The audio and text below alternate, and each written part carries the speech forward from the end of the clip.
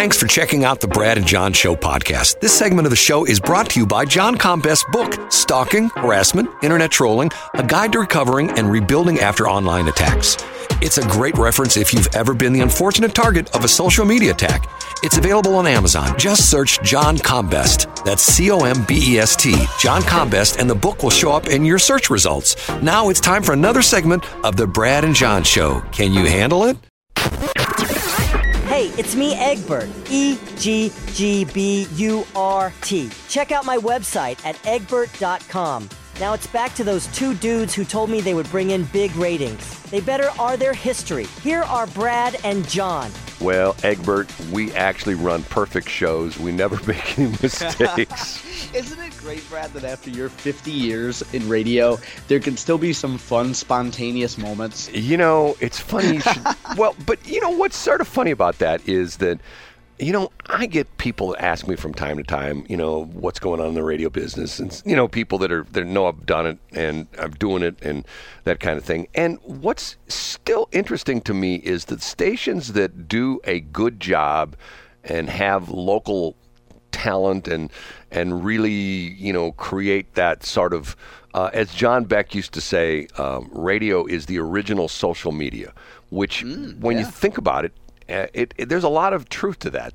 Yes. You know, people were involved with the station, and you know, people called in. If it was like in the old days of KMOX, at your service, where people called in, and the radio station was involved in the community, and a lot of the radio stations still are pretty much involved in the community. But the problem you have is, and John always laughs about this when I refer to this as McRadio, which essentially is like the iHearts of the world, where you can be in Chicago and listen to an iHeart station. You can listen to an iHeart station in, I don't know, Denver.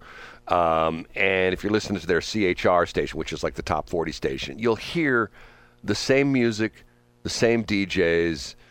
You'll hear Ryan Seacrest as you drive across country. You can drive from here to Kansas City, and you can hear Ryan Seacrest about 3 different times. You can hear him.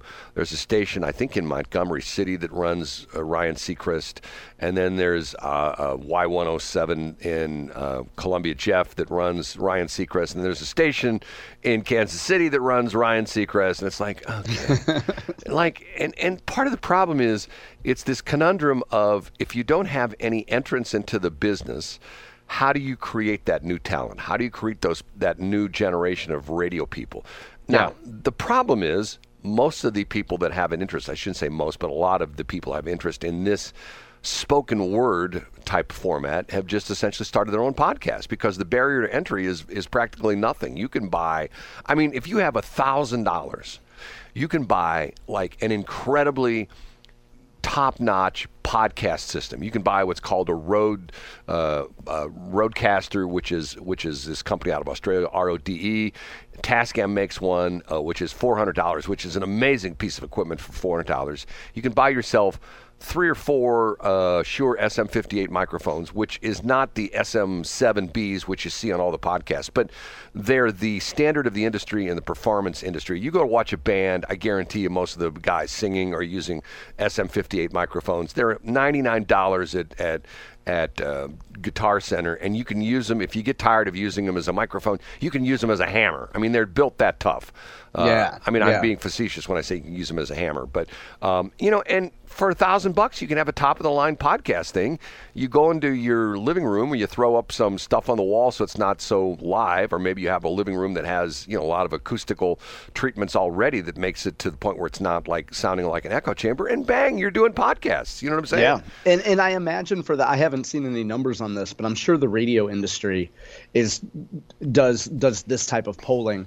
But if you looked at people age 18, consumers 18 to 25, and you said what has more status, like what has more, I don't know, cachet or whatever, would it be someone who you can listen to on terrestrial radio, or a podcaster, or a YouTuber?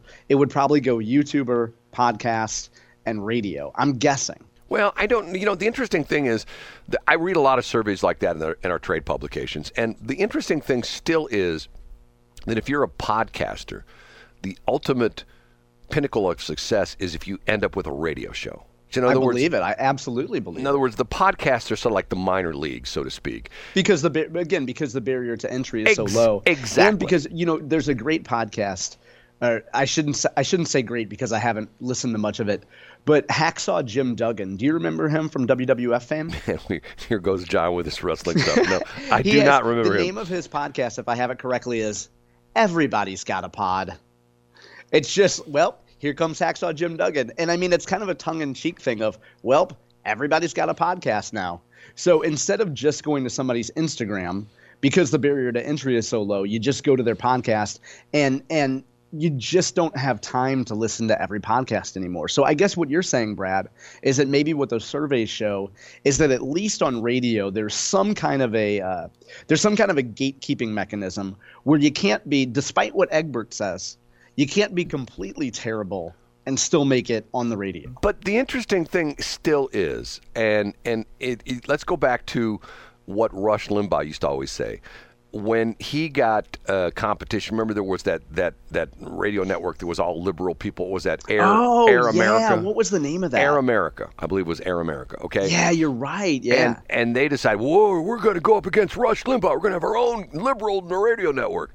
And the problem with it was most of the people were just boring. It was like listening to and I mean, Rush always said that in general liberals can't be funny. Well, but the point of what's interesting is if you look at all the really good talk show hosts, and I saw something the other day, James Strong, who does a lot of podcasts, he used to be in the radio business, he's out of the radio business, just does podcasts now. He's really a sharp guy. An interesting guy that he has a job where he is a salesperson. He travels internationally. And I used to listen to him on KLPW all the time, and he'd talk about, I just got back from China. And he literally did. During the week, he would travel all week, and then he did our Saturday show on KLPW.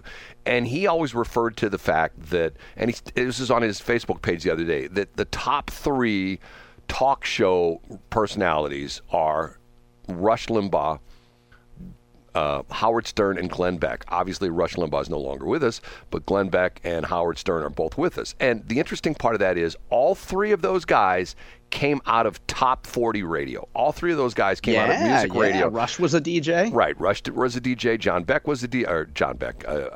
Glenn Beck. Glenn Beck was a DJ, and Howard Stern was a DJ. Watch the movie Private Parts. He's playing music and stuff like that. He's spinning records, whatever you want to call it. And there's a certain training you get. There's you get as one of my bosses used to always say, best communicators communicate with an economy of words. In other words, the idea being, it's not like Kamala Harris where you spew out this word salad that's like, okay, what the hell did she say? Mm-hmm. You say things very succinctly, and you can put a thought together and communicate it very well in 20 or 30 words where somebody else can go on and give a speech that goes on forever. Matter of fact, isn't the classic example of that the Gettysburg Address, where supposedly wasn't Abraham Lincoln, wasn't he like the second speaker or something like that? Yeah, and there's some kind of a folklore behind it, but I don't know how many words it is, but how succinct it is. Well, and Brad, to your point, and it's ever the more important today, and that idea has gotten more important in the last 10 years, because let's say you're a corporate communicator. I spent most of my time in corporate communications taking other people's documents and cutting 75% out with the comment, nobody's going to read this. And when your company comes out with some environmental statement that looks like everything else that everybody else is saying, nobody's going to sit down and read 150 words about why your company that makes batteries or pesticides or chemicals is actually really good for the environment. Nobody's going to read it. You got to make it 2 sentences so that when you're using your thumb and scrolling, people might stop and look at it. Which is an interesting segue into my next topic, because of the fact that I can't believe you just gave me the intro and you didn't even know what I want to talk about. I did. Yesterday, I'm driving around. I'm listening to KWMU. And during the newscast, they have it like maybe on the local part of their newscast, they have like a 2-minute story on the airport. Do you know about this yesterday? Oh, yes. I'd love to talk about this. Hopefully, and Brad, they did that study, and they mentioned Boeing, and they mentioned Bayer, and it's built on these fantastical make-believe numbers. Thank you, John Combest. And folks can find the story, by the way, by going to johncombest.com, and it was on my website, I believe, Sunday. Do you want to give the background do we have time during this segment for you to give the background for it? Well, let's start if we need the next segment. Thank you, John, because, hold on a minute. I'm listening to this story and I'm thinking to myself, this is BS. I mean, because that's exactly what you know exactly what I'm talking about. They did this study which essentially says the airport has this impact on $72 bazillion worth of impact. You would think that the airport 1.8 no, it's more than that. I'm going to click on it here. Sorry to interrupt, but folks can find it at johncombest.com. Go to yesterday's headlines. It's on yesterday's website. It's crazy. $5 billion.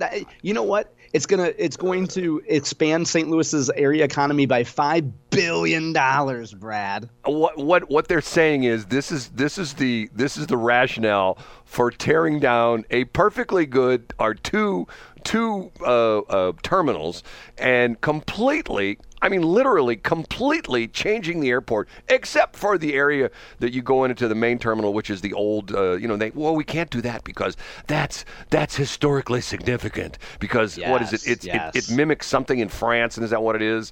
Isn't that the story behind that, or some guy from France designed it or something like that? Oh, I don't know. Well, I'm not aware of that. They want it completely. We now have A terminal B, A, B, and C. I don't know. I think they shut down B. I'm not even sure anymore. C, I think they still use, and D is essentially decommissioned. And then you have the East terminal, which is essentially now they even changed that. It used to be the West and the East terminal. Now it's Terminal 1 and Terminal 2. So they want to completely tear down all of that. All the concourses would be gone. They would essentially just tear it all down and build this one main terminal, that you go through the main entrance, the whole bit. And this survey is so full of BS. I mean, it's sorry to interrupt, Brad, but what's amazing is in reading this, my heart went out. I say that with zero sarcasm to the spokesman for Greater St. Louis, and he's a gentleman named Tony Weish. And I know Tony, and Tony is a veteran of Democratic administrations, was a close confidant of the Carnahan family, and is a great communicator. And I sat in his shoes for a moment when I read this. And I just pictured it. Sometimes if you have a couple facts and you know where you want to get to as a communicator, you say, okay, we want to get a whole lot of support for this. Let's say $5 billion. Yeah, we're gonna grow the economy by $5 billion. And then you piece together some of these facts like, okay, this assumes that Boeing is going to go through with their $1.8 billion expansion, and that the Defense Department is going to give them more contracts, and Bayer, which is already starting to lay people off if it hasn't reached the media already. Bayer, which is making huge job cuts globally. Oh, they're going to just stay exactly as they are in St. Louis. So it's just my heart went out for Tony because he's a really good communicator, and I think he's a good human being.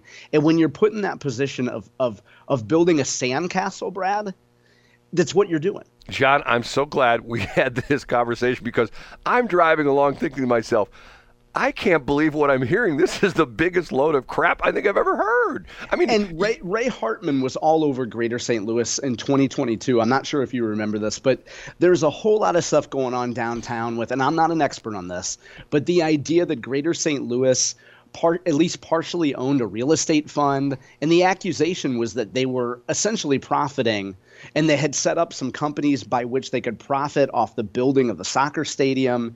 But Ray Hartman was asking really difficult questions, and I think he has a good relationship with Tony Weish, the spokesman, and Tony was like, hey, Ray, there's only so much we could tell you. And Ray's like, no, you could tell me more.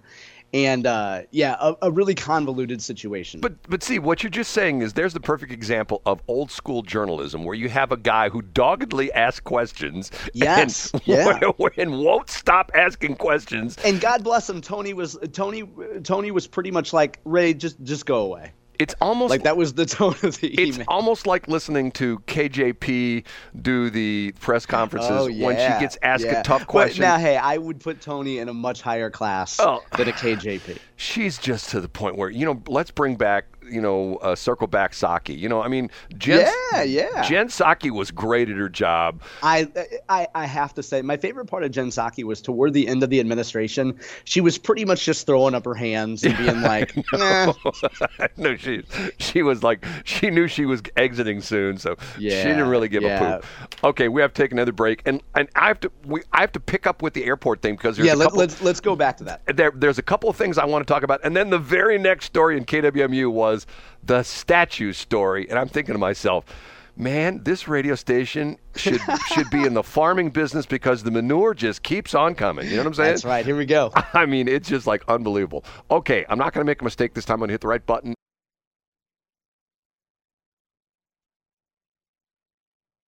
Thanks for checking out the Brad and John Show podcast. This segment of the show is brought to you by John Combest's book, Stalking, Harassment, Internet Trolling, A Guide to Recovering and Rebuilding After Online Attacks. It's a great reference if you've ever been the unfortunate target of a social media attack. It's available on Amazon. Just search John Combest. That's Combest, John Combest, and the book will show up in your search results. Now it's time for another segment of the Brad and John Show. Can you handle it?